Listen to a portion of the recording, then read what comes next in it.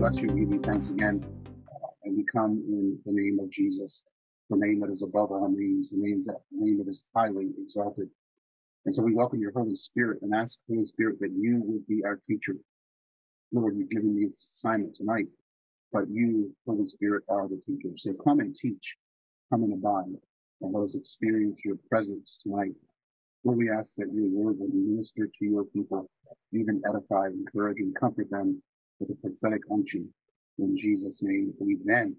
Amen. So we are excited tonight, and we're not going to go back and review everything that has already been said the last couple of weeks, starting with Genesis 1 all the way through Genesis 39. But I'm going to, I'll do a little bit of it just in the context of what we start to see in chapter 40 of Genesis. That's Genesis 40. So basically, we were Genesis 40 through 50, and also a portion of Job. I'm going to focus primarily on Genesis. Actually, say primarily, I'm going to focus exclusively on that last Genesis portion. I will not get into Job. I'm going to say that this is actually a pretty good segue into Job, and I can see why the people who put together the structure for this reading throughout the year would go from Genesis 50 into Job. It does kind of make sense. And I think we'll hopefully expound upon just a little bit of that transition here tonight. If you bear with me, I do have a few slides that I'll try to share while we're teaching. Let's just start tonight with a thought that we have from Dietrich Bonhoeffer. Bonhoeffer is one of my favorite writers and favorite theologians.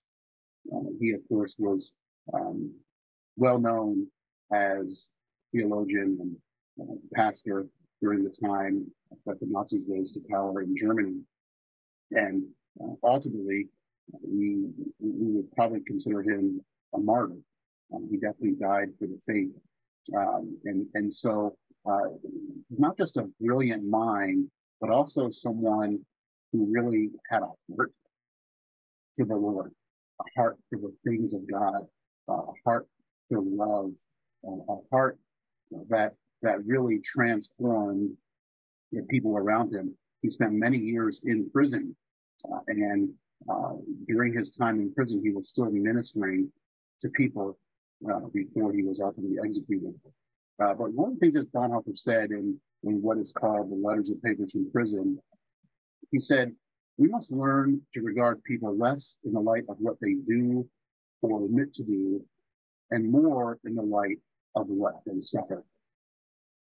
So let's just kind of keep that thought percolating here below the surface, that much of what we are going to talk about tonight involves this business of suffering. And we as believers, we as members of a community of faith in Jesus Christ, if you've done it for any amount of time, then you'll probably be able to relate to that theme of suffering. So that's just one of the things that we want to talk about tonight, suffering. But overall, as we consider what happens in the first 39 chapters or so of the book of Genesis, we have this great story of, obviously God calls Abram in Genesis chapter 12, and he begins the nation through Abram. We have Abram and then Isaac and Jacob. Jacob then has his name changed to Israel, and one of his sons is this person named Joseph. And Joseph is really going to be the way we go about talking tonight about what the Lord is kind of speaking. But even though I say Joseph, at the same time, remember, the Bible is really about Jesus. So even though we have all these cast of characters, we really are talking about Jesus. So even though Joseph is going to be our focal point of the discussion, Jesus is really who we're also talking about. And I think by the end, we'll go ahead and make that connection as well. So I was tasked with looking at Genesis 40 through 50 And the beginning of chapter 40 says, after this, the king of Egypt's cupbearer and his baker offended the king, Pharaoh. Pharaoh put them in the prison where Joseph was confined. So Joseph had been confined to prison. And the Bible says, after this. So the question really first that jumps out at me is, well, what is the this? After what?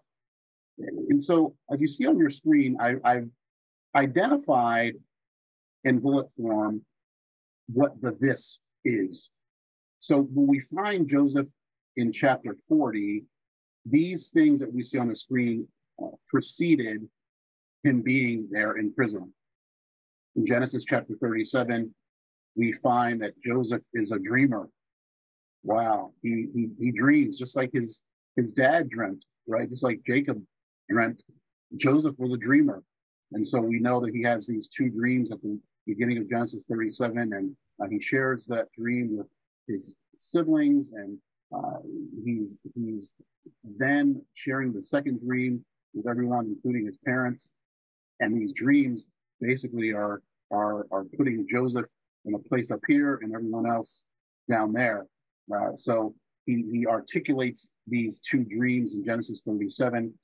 And because of these dreams, and because of Jacob, his father's love for him, Joseph is hated and rejected by his brothers.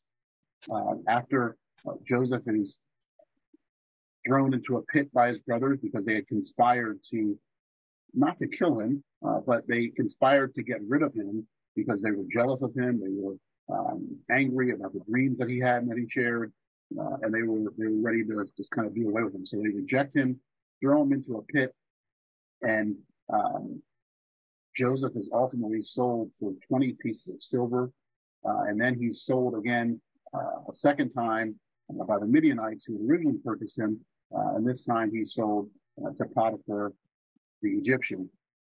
While Joseph is in Potiphar's house, managing the household, Joseph is ultimately falsely accused of attempting to assault Potiphar's wife, and he is ultimately thrown into prison. So all of these things are happening in Joseph's life when we find him in Genesis chapter 40.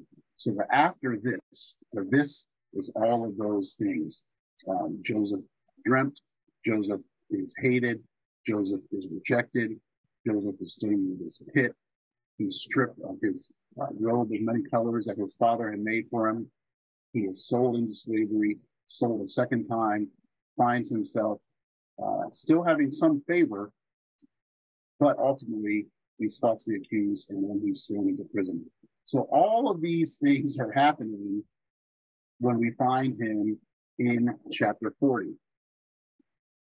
So tonight, even though that's kind of the background and puts everything, I hope, in basic context, I really want to focus on some of the takeaways or some of the applications that we can talk about tonight about Joseph's story. Now, I don't want this just to be me giving a talk.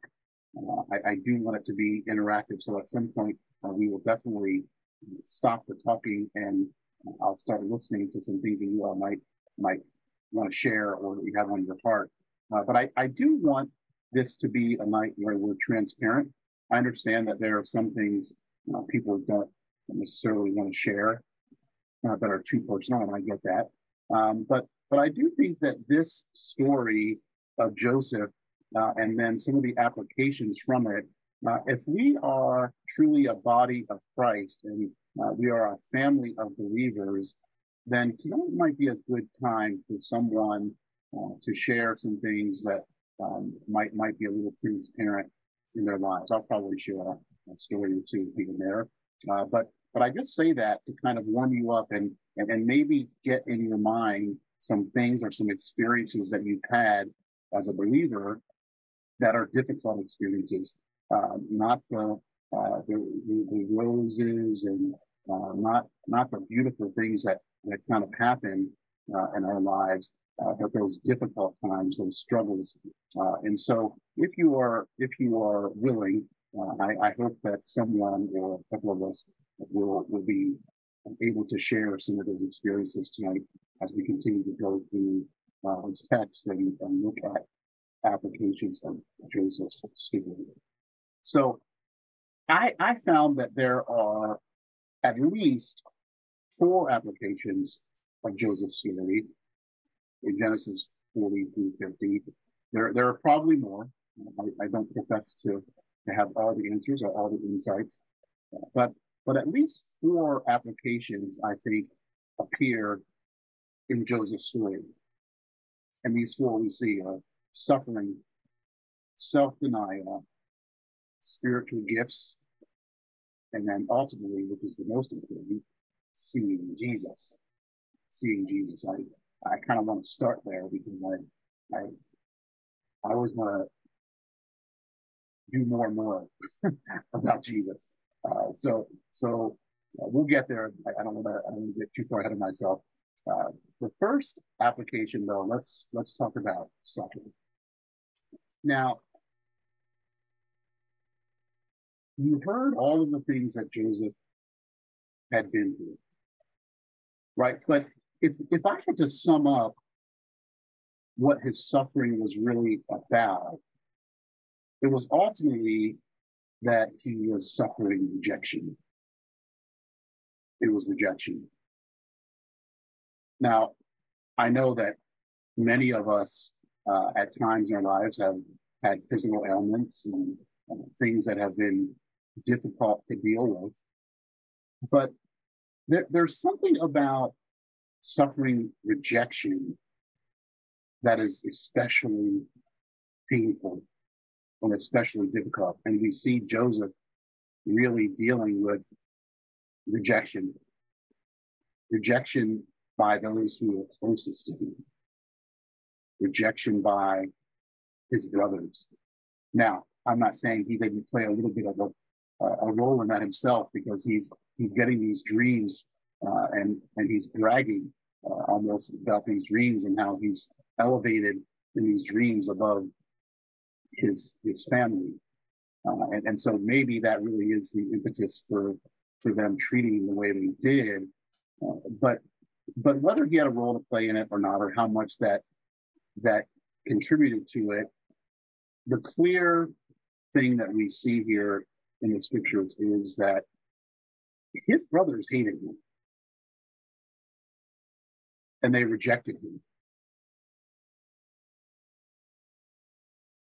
The feeling of rejection is something, though, that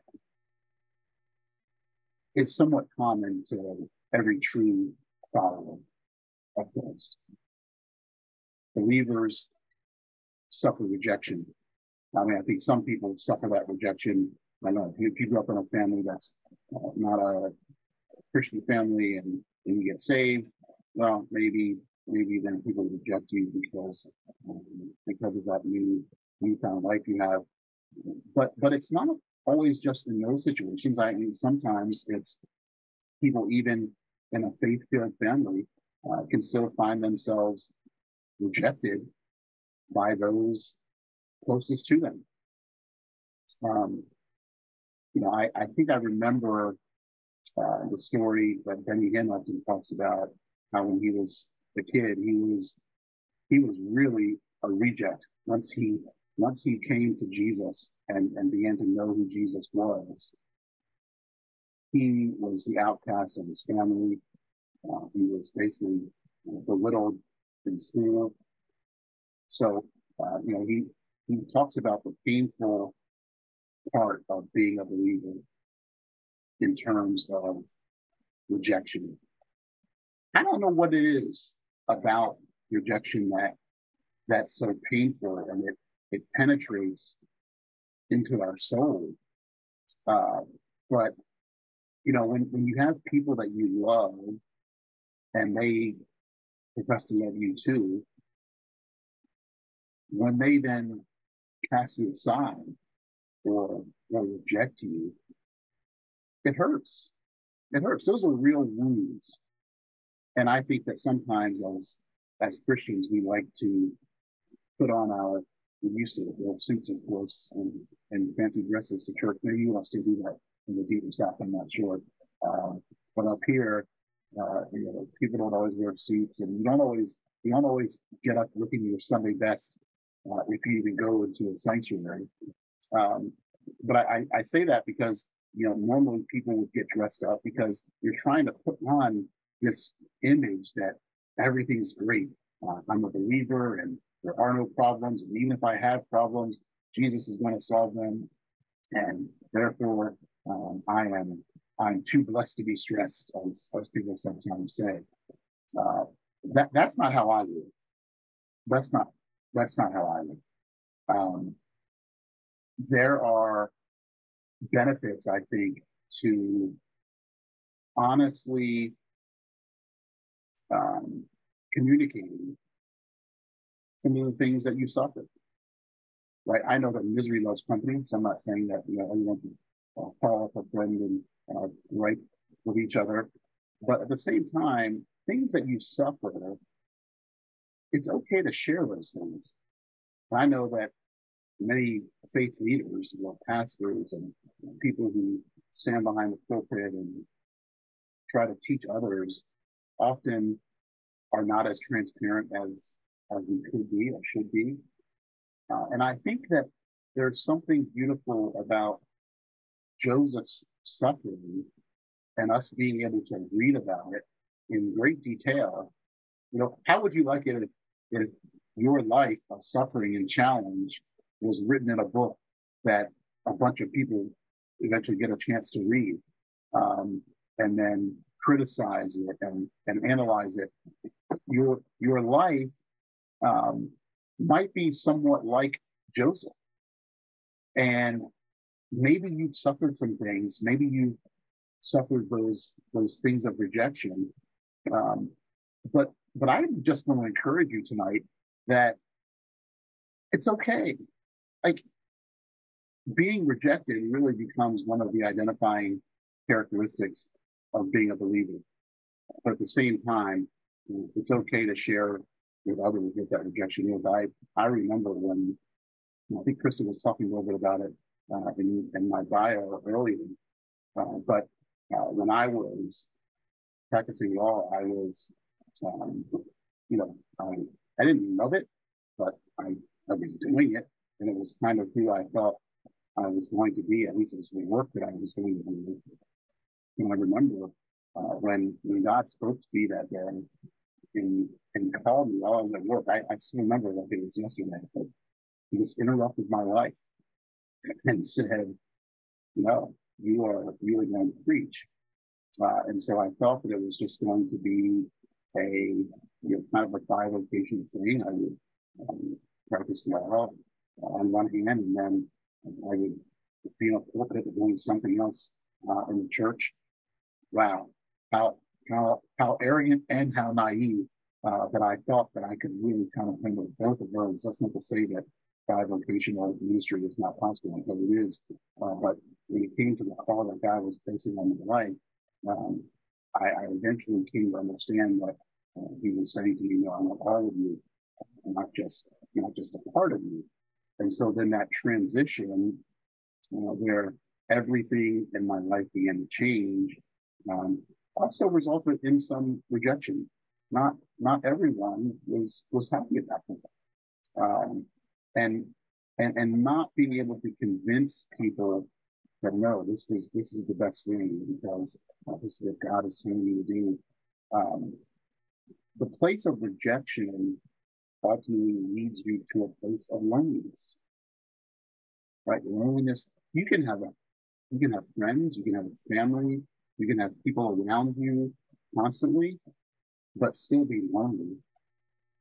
And so when you're rejected, that place of loneliness, in some ways, it's still where God wants you to be, because some things I think we can only accomplish in a place of being alone, right? Even though Jesus went across with people on the left and left on the right and the crowd below, and he's on the cross.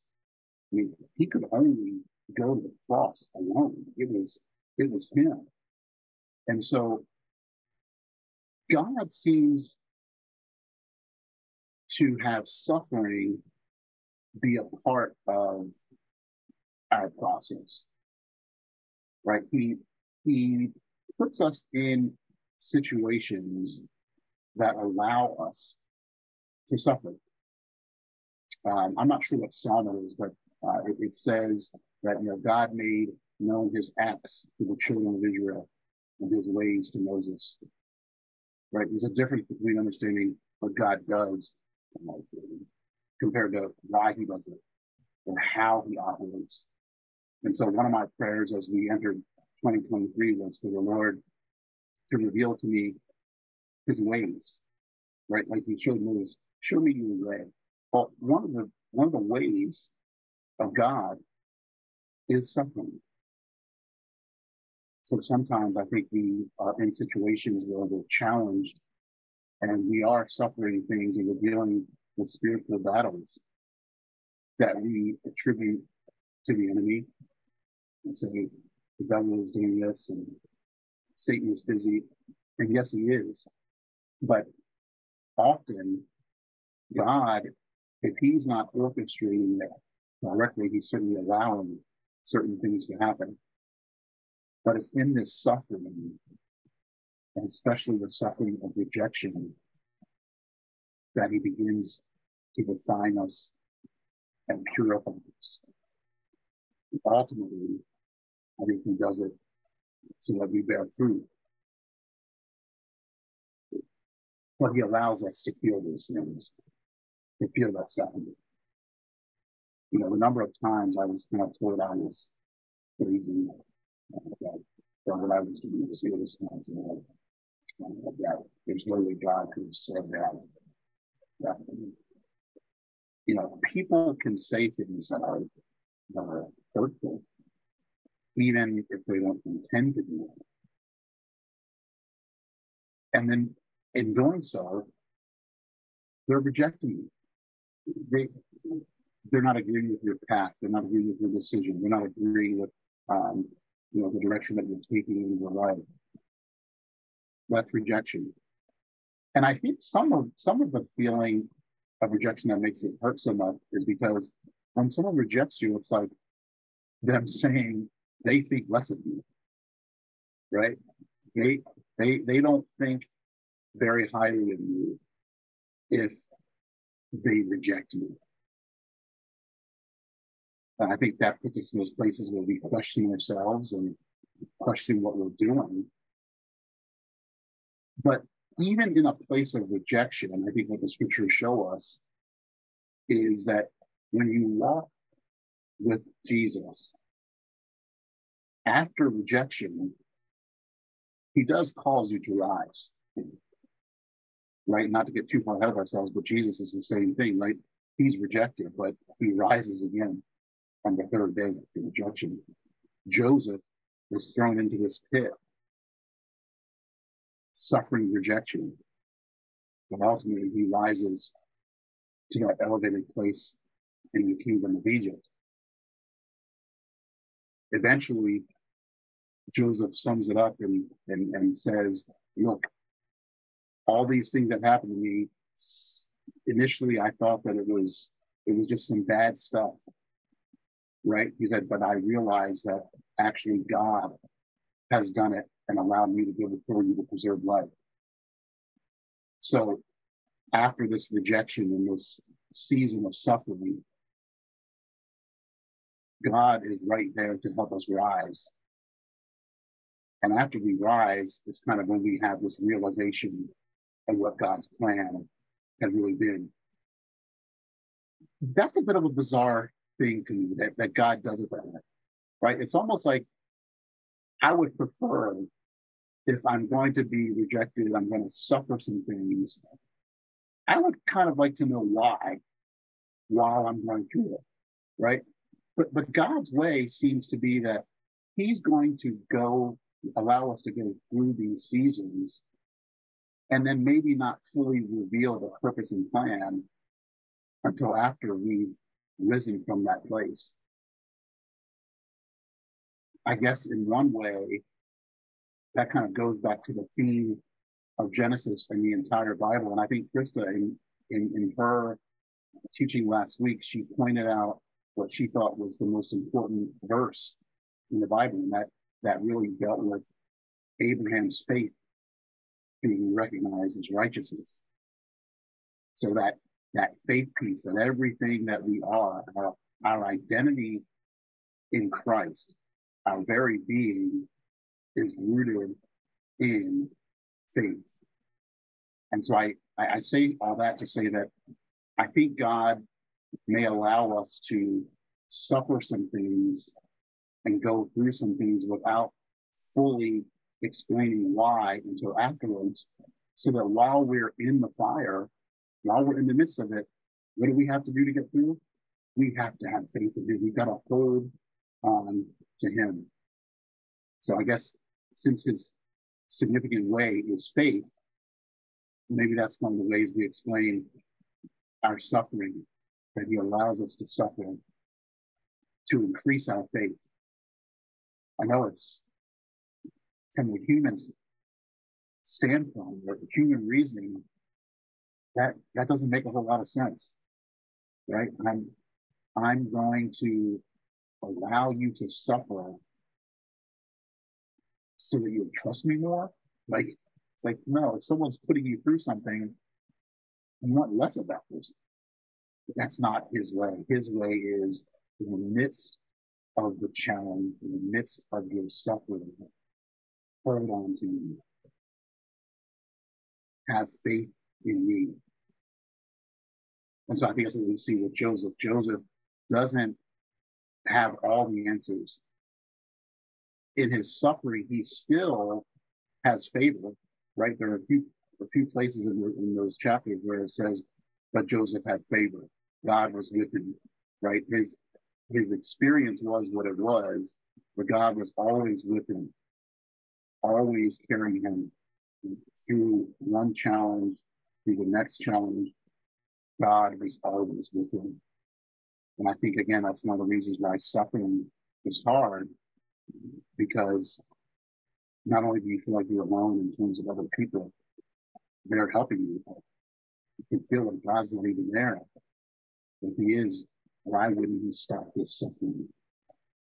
I feel like I'm kind of prophesying and speaking to someone tonight, in particular. I'm not sure who it is, but just be encouraged that the place of suffering is just a prelude to the place of glory, the place of exaltation, the place where God really has destiny for you. I was reading, just kind of doing some review earlier, and I saw that when Sarah and Abram were in their situation, so that Sarah was barren. She must have felt rejected by God, that she couldn't conceive and have a child. But that place where she was only because God really had a greater purpose, right? He's building the nation of Israel, but even more than that, He's building the lineage through which the Messiah, Yeshua, would come. And so Sarah had to be delayed in producing a child because of what God was really up to. So all those days, all those weeks, all those months, all those years where she must have been suffering, depressed, confused, angry, all of that eventually made sense because it was part of God's plan. But you only get there by faith, by trusting Him even when you can't see the end. So I think that's probably the biggest chunk of these few things I want to talk about. It's that suffering is real. You're not alone in suffering. And it's okay to be transparent in that. Remember when Jesus had risen from the dead and he goes into the room where the disciples are, and Thomas wasn't the only guy, right? There were some other guys. And Jesus says, "No, look at my wounds. Look where they pierced me, right? Look at my back. Look where they struck me." That's one of his ways, I think, of saying, be transparent with your wounds. Be transparent with what you've suffered. There's a beauty in being transparent. One of the most difficult things for me was when I made that transition, what kind of repercussions there were. Before that, I lived in a nice big house and I kept running into new cars and all this stuff. And obedience meant, for me at least, obedience meant all of that was lost. So you go through losing a home, you go through having to return your vehicles, you go through them having poor credits, and you can't easily find another place to live. Having 2 little kids. These are all the things that are going on, even in a place of obedience. But God has a plan. He's got a plan. And in suffering is when we need to trust him.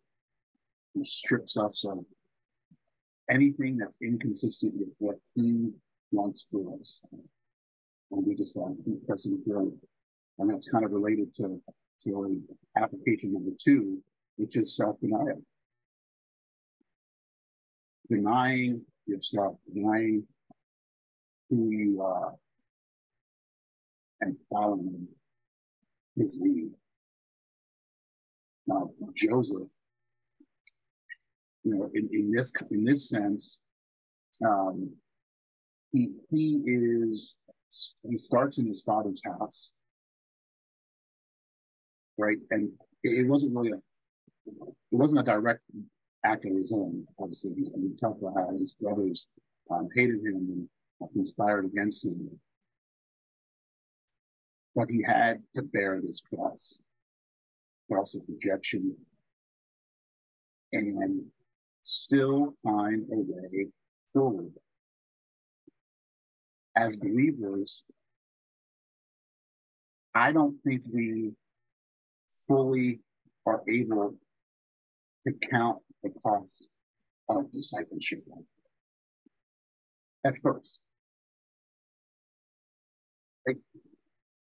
I just remember, I grew up in the church, and I was saved officially, I think like 13 years old. I went to the Jimmy Swaggart Crusade in Scotland and come to Maryland and my church to the bus trip down.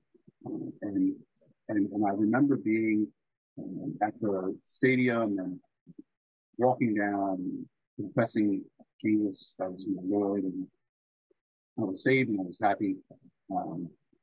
But I never really thought that following Jesus would be the cause for challenge and pain and difficulty. That's not what people want to hear. People want to hear, and it's true, verses like, and I prayed this morning after the prayer call, he always causes us to triumph in Christ Jesus. And yes, we will be victorious through our challenges. But there's a place before the victory that can be difficult, that can be painful. And it's not because all the time you've done something disobedient. It can, in fact, be because you're obedient, or it's just circumstances beyond the control of what other people are doing. But whatever it is, there comes a place to be a true follower where we have to really deny ourselves. What does that mean to deny yourself? It means exactly that. It means who you think you are on your own, that person cannot exist consistent with following Jesus. Only once we have that identity in Christ and submit to that, do we kind of really know who we are. And I think we have a problem with submission. Yeah, especially here in America, a quote free nation. I don't want someone telling you what to do. Say you gotta do this, do that. This is the way to do certain things, or to behave in certain situations. We're a free-minded people, and so the idea that you have to deny yourself of anything to truly be a disciple of Christ is not something that is, I think, easily grasped, easily lived, and so not only do we have to suffer sometimes, but we really do have to continue to practice this self-denial. It's a part of it. It's a part of his ways that he has for us. So a little bit of a clean break now. Let's shift to what I wanted to talk about next, which is somehow spiritual gifts are floating around here in this Joseph story. There is something here that really sparked my attention as it concerns spiritual gifts. So Joseph is a dreamer, but not only that, he has this gift to interpret. So he is interpreting Pharaoh's dream. He interprets the baker and the cupbearer's dreams. He also interprets Pharaoh's dream. Proverbs 18:16 says that a man's gift makes room for him. So there Joseph was in prison, even though he had helped the cupbearer with his dream interpretation sometime before. While the cupbearer, when he goes back to his position, he forgets about Joseph until Pharaoh has these disturbing dreams and needs someone to interpret it. So then comes Joseph, because he's got this gift of interpreting dreams. There's room for him where Pharaoh is, and so he comes in, he gives the interpretation, and that's what propels him to this place from where he was in the pit. Now he's, as they say, in Pentecost, right? He's made that jump because of the gift that God had given him. But the gift was really not for Joseph's benefit alone. It was really about the common good. So let's think about the story. Joseph, when he makes this interpretation and then gets this promotion, he comes up with this plan for dealing with the famine that is coming 7 years later. So he says, look, the first 7 years, we're going to set aside this amount so that when the 7 years of famine come, we're going to have enough to get through it. Ultimately, people, the money fails, and basically just to survive, everyone sells what they have, and Joseph continues to implement this strategy to keep everyone alive and still build Pharaoh's wealth. It's not just the Egyptians that he helps, it's also obviously his own family, as he has this kind of back and forth with them that he's showing here. What am I trying to say? I'm trying to say that this kind of highlights what 1 Corinthians 12:7 says, which is that spiritual gifts are really for the benefit of the common good. So we said Joseph's spiritual gift of dream interpretation was used as the way to gain favor in Pharaoh's sight, and also for the common good of Egypt during the famine and for that of his family.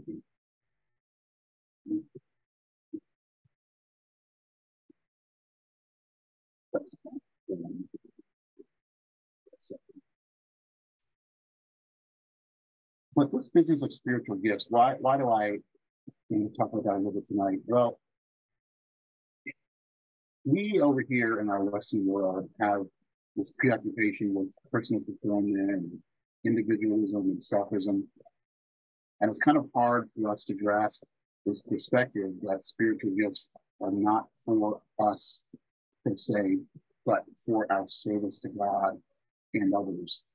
It's not about finding our identity, but rather living out our vocation, living out what we're called to do. That's what we see with Joseph. That dream interpretation gift is something that is used ultimately for the common good to benefit everyone. And so I just kind of thought, hey, this is a good time to remind people tonight that as you consider what your spiritual gifts are, to remember that they're given for the common good, not really just for us. We want to know what our purpose is in the world. What does God want us to do? What is He calling us to do? Well, trying to understand our spiritual gifts becomes a critical part of seeing how we are called to participate in God's global network of believers. He will use the gift in you somehow that will affect the common good of the body of Christ, or even for those outside of the body. So let's just talk for just a few minutes about this idea of spiritual gifts. Like, what is the gift? So the Greek word for gift in its primary sense is this noun, doron. It's the English word where we get donation, and then charis, the word we get the English charismatic, which technically means grace. So in Scripture, we're really speaking of more than spiritual gifts. In a technical sense, a spiritual gift is more appropriately described as a concrete expression of grace. So in sum, we're really talking about spiritual gifts are the equivalent of the Spirit's expressions of grace. Remember in the Scripture, Joseph, it says at the time, Joseph found favor. So this is another way of saying Joseph received grace.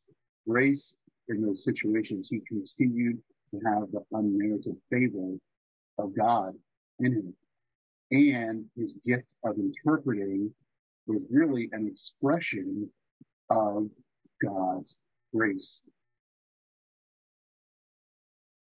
What is, if you see this reference here to John 1:16 and 17, that's about that great chapter where in the beginning was the Word with God, the Word was God, right? The Word became flesh and dwelt among us.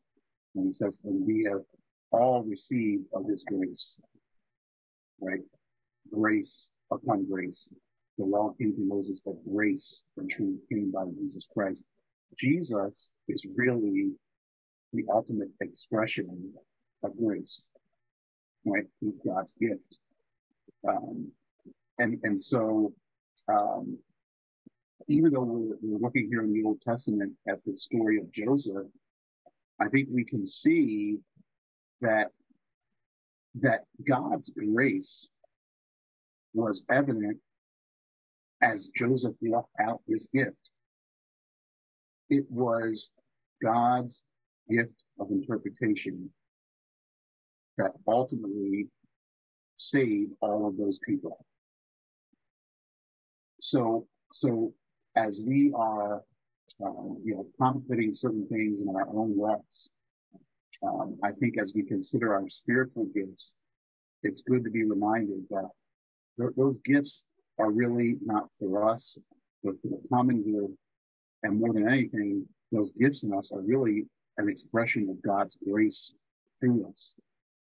I don't know about you, but I certainly am not worthy of any of the gifting that He's given me It's simply by his grace. I think Paul said, look, by his grace I am what I am. Not for any other reason, but other than him having grace and giving gifts to us. So when we receive those gifts, I think Joseph is reminding us that those gifts of grace in us are for the benefit of others in the body. Now, we talked about suffering. We talked about self-denial. We talked about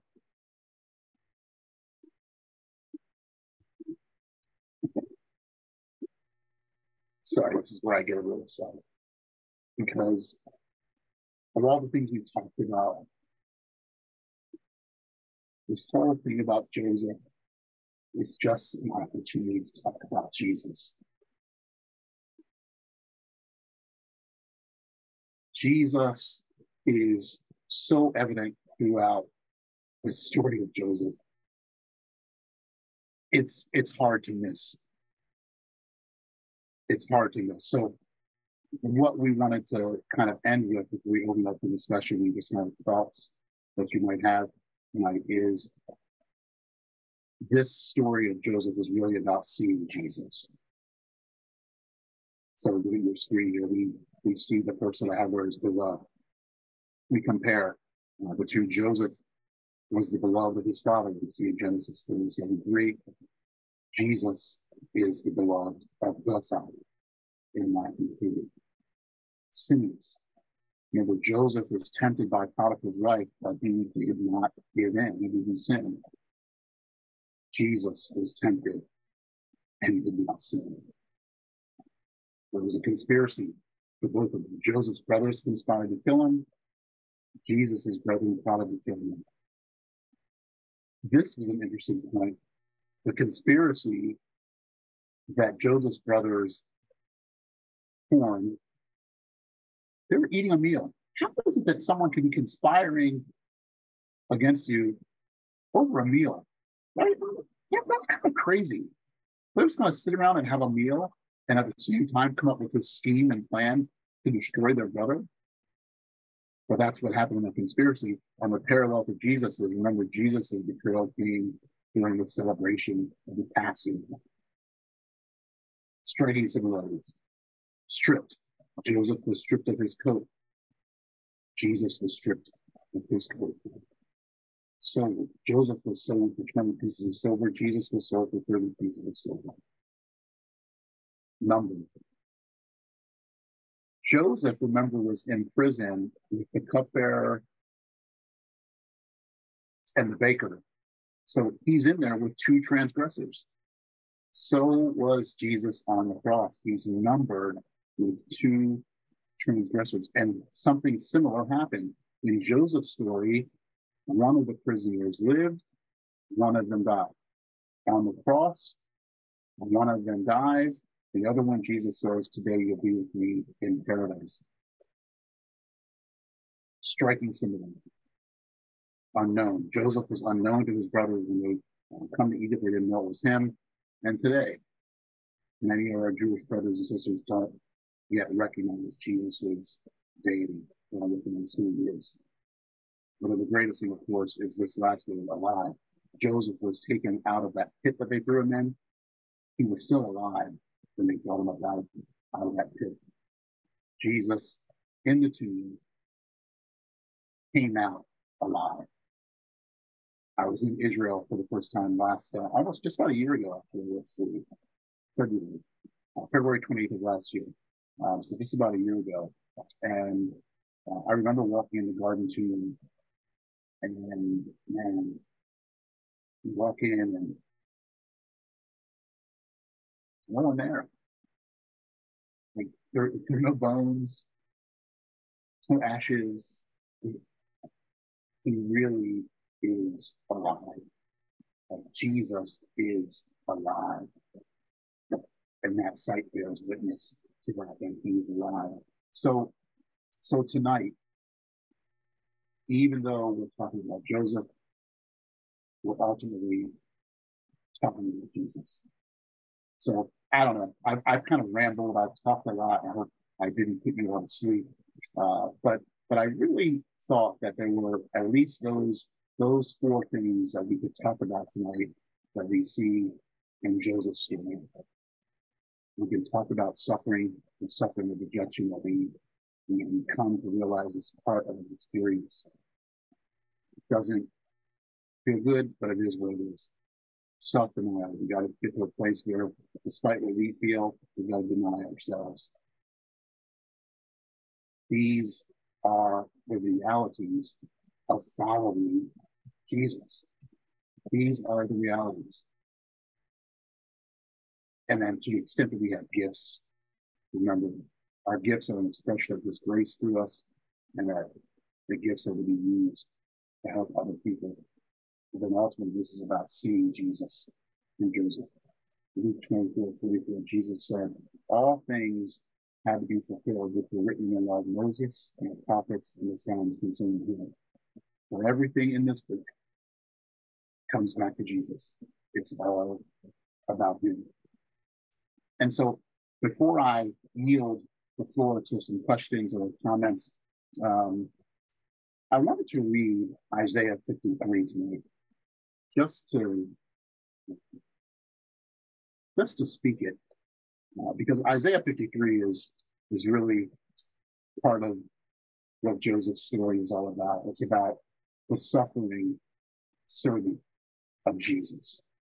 And so tonight I'm going to read from my Scofield Study Bible translation. It might sound a little bit different, but the word is so good. So let's just hear these words as we consider the suffering that Joseph did, but more importantly, the suffering of Jesus. And ultimately, this thing is about Him. Isaiah said, who has believed our report?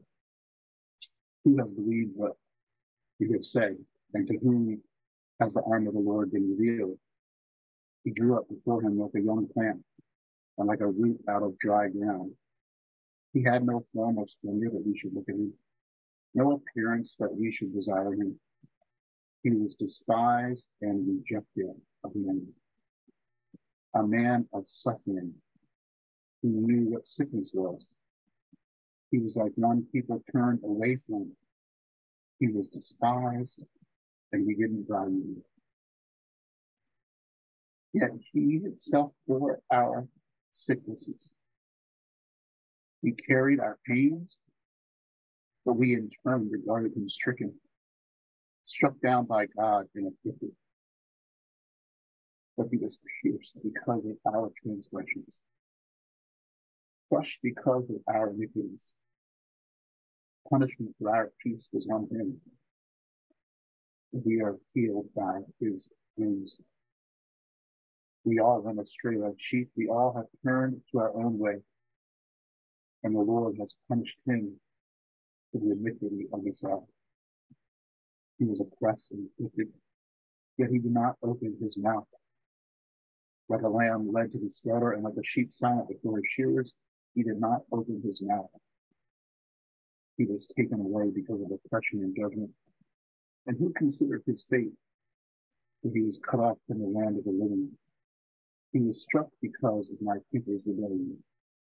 They made His grave with the wicked and with the rich man at His death, although He had done no violence and had not spoken deceitfully. Yet the Lord was pleased to crush Him. He made Him sick. When you make Him a restitution offering, He will see His seed and prolong His days, and the will of the Lord will succeed by His hand. He will see it out of His anguish, and He will be satisfied with His knowledge. And the righteous servant will justify many, and He will carry their iniquities. Therefore I will give him the many as a portion, and he will receive the mighty as spoil, because he submitted himself to death and was counted among the rebels. Yet He bore the sin of many and interceded for the transgressors. The suffering servant, our Savior. So tonight, if if you've been in this season of suffering, if you've been dealing with rejection, I would say that there's still hope, right? There's still hope. And the hope is in one person, in one name. It's the name of Jesus. So no better place for me to end other than talking about him. That's why we're all here. That's why we're together. And so thank you for just bearing with me and listening as I tried to share what's on my heart. But I do believe that there is someone, some people who have been suffering some things, that the Lord is saying that he's with you, that he's with you, and you'll get through it. You'll get through it. You might not understand it all right now, but there is a purpose. And he'll ultimately reveal to you what it's all for. But he's asking you to trust him, just as trust him. Amazing stuff. I'm so glad you finished with Isaiah 53. And I just felt from the Lord to tie this in a little bit to Job. And I think you touched on it at the beginning, how, Job fits in perfectly with, chronologically, of course, but also thematically with where Genesis is ending and where God takes us. But the theme of the suffering servant, as you said, everything points back to Jesus. And so you've done such an amazing job, Bernie, of talking about the journey of Joseph and the parallels between Joseph and Jesus. But it's interesting in our reading in Job, I'll read this really quick, in Job 6, verse 9. I don't know if you all caught this. I had never seen this before in the read-throughs of Job. But Job actually cries out and says that it would please God to crush me, that he would let loose his hand and cut me off. And that phrase is so interesting that you just read that in Isaiah 53. And of course, it pleased God to crush Jesus on behalf of mankind. And so you see this theme of the one who is righteous, suffering rejection and suffering, in physical punishment or whatever in the story. And then God bringing redemption or restoration through the suffering servant time and time and time again. It's one of these melodies that's played throughout all of the Old Testament. And then in the New Testament, Paul's talking about, and other apostles are talking about, the need for these hardships in our lives to produce character and endurance and perseverance and to be conformed to the image of Christ. And in Hebrews 5, verse 8, it says that Jesus learned obedience through suffering. And I think for us, to your point, Bernie, whatever we're going through, and we've all been through different struggles, and God allows these trials into our lives. But if Jesus had to learn obedience through suffering, how much more do we?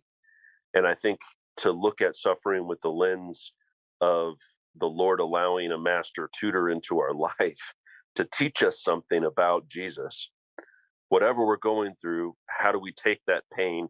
How do we endure that suffering? How do we endure the hardship and develop some measure of the character of Christ through that ordeal? And I think that's the discipleship gain through that element of suffering. And David said, "I will not bring a sacrifice to God that cost me nothing." And I think that principle of if we're living sacrifices and we're going through this suffering, there's a cost to remaining faithful to God when it costs you something. Maybe it's your reputation, maybe it's a job, maybe it's money he's asking you to lay down. Whatever it is that comes, maybe it's our health, could be anything. And the story of Job certainly illustrates that. It could be anything, it could be everything in the story of Job. But it costs us something to follow him. And it's that costliness that I think brings this worshipful value to the Lord. Not that he's delighting in our suffering, but he is calling us to this life of self-denial and obedience. And that's the fragrance of the son or the daughter who is willing to obey, even when it's painful, brings a costly fragrance and a beautiful fragrance of worship to the Father. Amen. And if I might just tag on to that, because Bernie, it was so good, the things that you've highlighted for us this evening. And also, I see much relevance in how we're moving from Genesis to Job, and even to the point you just made, Pastor Jed. Job 1:22 says, in all of this, meaning in all the things that was happening to Job, it says Job did not sin by blaming God. And to me, I just see, wow, that's clearly one of the intentions of the suffering, to test the heart of those who are going through the trial, because that's the point of the refinement, to see if you can get to a place, if the Lord can allow these things to refine you to this place of trusting him despite all, in order that you would recognize that God is who he said he is. He's good. And therefore you wouldn't blame God, for these things as if something bad was happening to you, as if it's been imputed as God being wicked, because there's no darkness, there's no bad in him. And he says he'll turn all the things for good for those who love him and are called according to his purpose. So and I will say, you asked for something personal. And, one of my personal sufferings was I lost my daughter. She was 18 years old, and it was sudden and unexpected. And in losing her, truly, it's one of the monumental moments of my life that I see that test for myself. When she passed away, my husband was traveling and I was alone. I'd been alone with that news all day. And I was just so heart-wrenched, more than I can express with words. And I've just never felt something like what I was experiencing, the grief. And but I was in my kitchen floor in this room, and I just remember that night being on my hands and knees, just crying out to the Lord. And I had my hands in the air, and I had music playing, worship music. I was just in what was playing. And I had just played like Alexa in my house, just a worship station. But the song came on, "It Is Well With My Soul." And as it came on and the words just penetrated my heart, I was truly like tears of joy and grief happening at the same time. I was so surrounded by the presence of God in that moment. And I just trusted him with it. I didn't understand it, but I trusted him with it. And his presence filled my house. Like, I can't even explain what that experience did for me, even in increasing my faith even more. And I already had great faith, but it's just, I've got to experience his promises of being close to the brokenhearted in a new way. But also I realized that God got to experience me too, because just like when Abraham was asked to sacrifice Isaac, and he went to do it, and the Lord stopped him and he says, "Now I know that you fear me." He was looking for that kind of trust. Well, I had a friend that the day after, she had come over to bring condolences and flowers and a little gift bag. And she was so precious and sweet in doing this. But I was disturbed by what she said to me. She actually offered me a sleeping pill, thinking I was just going to be not able to sleep. And I said, no, thank you. And she offered me again. "Are you sure?" "No." And then she said, "It's okay, Krista, if you're angry with God. It's okay. I just want you to know it's okay to be angry with God." And she had lost some people in her family too. But I remember that just striking me so odd, because it just never occurred to me to be angry with God. It never occurred to me. And I was actually offended when I heard that. I was like, I would never be angry with God, even though, he knew what was best. He knew what needed to happen. And, I believe she's with him now. But nonetheless, that's my story of one of those moments. But I can look at it wholeheartedly and say, I know that God was using that for good. And I trust him with my daughter. And frankly, better is to be in his presence than to be here. So, who would I be to hold her back from the presence of the Lord? And so I just trust the outcome to him. But nonetheless, that's my personal testimony of suffering and God's faithfulness. And I just thank you for tonight and all that you've shared. Yes, Bernie, it was a great lesson. And one of the things that struck me was when I thought I was taking a lot of notes, and it came to me that in this walk that we have with Christ, we are going to lose. We're going to lose some things. We're going to lose some people. We're going to lose friends because we're in this with Him, and yes, we are going to suffer because He suffered. So we're in Christ. We're going to go through what He went through. So we just have to be prepared for it and look to it, because I always say I'm in good company. If I'm going through this, and I'm in good company because Christ went through it too. But my personal story is that when I was on fire for the Lord, and I was diagnosed with multiple sclerosis, and I'm just like, what is going on? I mean, what is going on, Lord? I've done everything you've asked me to do. I've gone everywhere you asked me to go. I've done everything. Then you're going to give me this? You're going to give me this uncurable disease. The only way it's going to go away is when I go away. So that was my personal struggle in getting through that and just trying to understand. But the key thing that you said, Krista, too, is I had to trust God. And like you said, He knew this was going to happen before He placed me in my mother's womb. So I had to go back to those scriptures to remind me that He already knew this was going to happen to me. But He still gave me those gifts to preach, to teach, to encourage, to go forth, and to encourage other people and strengthen them and bring them to Christ. So if He knew that I was going to be going through this struggle, then why did He give me the gifts? So when I came to that, because He knew I could handle it. He knew I could do it. He was giving me the strength every day to do what He had called me to do. And regardless of what I have, this multiple sclerosis that I've been with now for 22 years, going into 22 years. And I'm good. I'm having some struggles, but I'm still moving. I'm still going forward. I'm still preaching. I'm still reaching. I'm still teaching. I'm still doing all those things He called me. I may be doing it a little slower, but I'm still doing it. I may be moving a little slower, but I'm still moving. I may talk a little slower, but I'm still talking.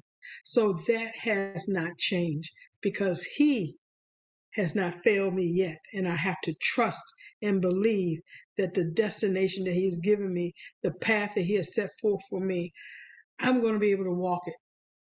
I'm going to be able to do what He has called me to do. So I'm thankful. I'm grateful. I'm thankful and grateful. And I never thought I would hear but I'm thankful and grateful for the MS, because it taught me something. It taught me something. So I'm so grateful for that. Just want to share something. Go ahead, Jed. Feel prompted. Thank you, Krista and Connie, for sharing those powerful testimonies.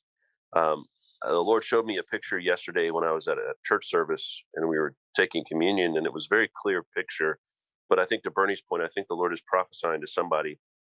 And the image was of a back that had been stripped and had been taking lashes from a whip, and it was cut open and bleeding. And then I just saw a bucket of water being poured over that back, and it was like cleansing these wounds.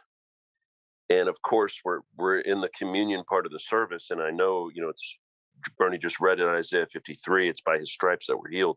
But I felt in that moment, and we ended up praying over the pastor, and he had been going through some things that we weren't aware of. But we take hits for the Lord too, and I just felt the Lord was encouraging us, and He's been encouraging us on this time as we're in the Word. The Bible talks about being washed by the water of the Word. That when we take hits for the Lord, He's going to wash us. He took the hits for us, and now we're taking some hits for Him.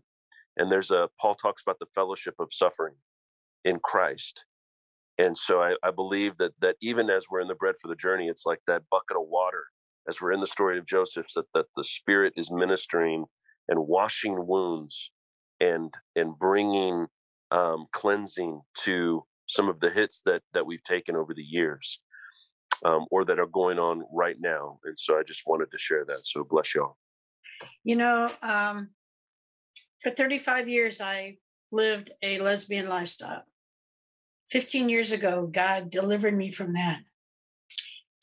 And when he did, he had to take me out of everything. I lost friends that I'd had for years, 30 plus years, that I had to walk away from. But what I found was everything he gave me has been so much better. And I don't regret not 1 second that I've done this last 15 years with him, and how much. And I see that although it was painful at times, I see that the pain, the joy has much, much outweighed the pain. Amen. Amen. I just want to thank you, Deb, for sharing that. It's such an encouragement just to see the fruit of true transformation, how the Holy Spirit has truly delivered and set you free, because, wow, you are a mighty woman of God today. So praise the Lord. We should all be like cheerleading right now. Praise the Lord. Hallelujah. Krista, I just wanted to say, while we're being transparent and open, thank you for hearing God's voice and being obedient to put together this platform. You so humbly say, well, our team of facilitators is this. Yeah. There are people who are helping, but this is your vision. This is your baby here. This thing that we are doing. And so, I've been blessed tonight preparing the word, but I was most interested in seeing whether people were going to be moved to be vulnerable and transparent after the word was ministered. But none of it would have happened had you not been obedient when you were speaking to your heart, and then using the gifts that he's given you to organize and to put it all together. So I just want to say thank you. I just want to say thank you for letting God use you and for allowing his grace to be expressed in you. I thank you for saying that, but I so have to give all the glory to the Lord. He has blown me away. It is all him. Like, he blows me away. I mean, I can't bring you all together. I didn't even know many of you just, weeks ago, months ago, years ago. I didn't know you. It's the Lord doing these things. We just do our part and God pulls it together and he brings the increase. And so I'm just grateful for what the Lord is doing. He is good. And this is exciting. Amen. So I would like to, maybe if it's okay, just ask Connie, would you bless us? Would you pray to close out our time together in fellowship this evening? Thank you. Yes, I will be honored to. Thank you so much. Lord, Heavenly Father, Lord God, we come thanking you for this time that you have given to us, Lord God, that we dive into your word, Lord God, and we learn more about ourselves through you, Lord God. We learn to trust you more, to seek you more, to love you more, and want to carry out the gifts that you have given to us. And we thank you, Lord, for the facilitator. We thank you for the teacher. We thank you for all those who are online tonight. And we bless you, Lord God. And we thank you and we honor you and we love you. It is in your Son, Jesus' name, that we pray. Amen. Amen. And so we just continue to invite you all back to join us next Monday, and want to also just encourage you to participate in the daily breadcrumb videos that will go along with your daily reading. You can find those on the website at Tour of Truth. If you're not already subscribed, you can subscribe at Tour of Truth and you'll get the Saturday emails. If you don't see that you're getting them and you have subscribed, check your junk folder. And we just want to bless you in the name of Jesus Christ our Lord and ask him to have his favor and peace rest upon you. And we just pray that you are blessed and protected until we see you again. Shalom, shalom. Shalom. Shalom.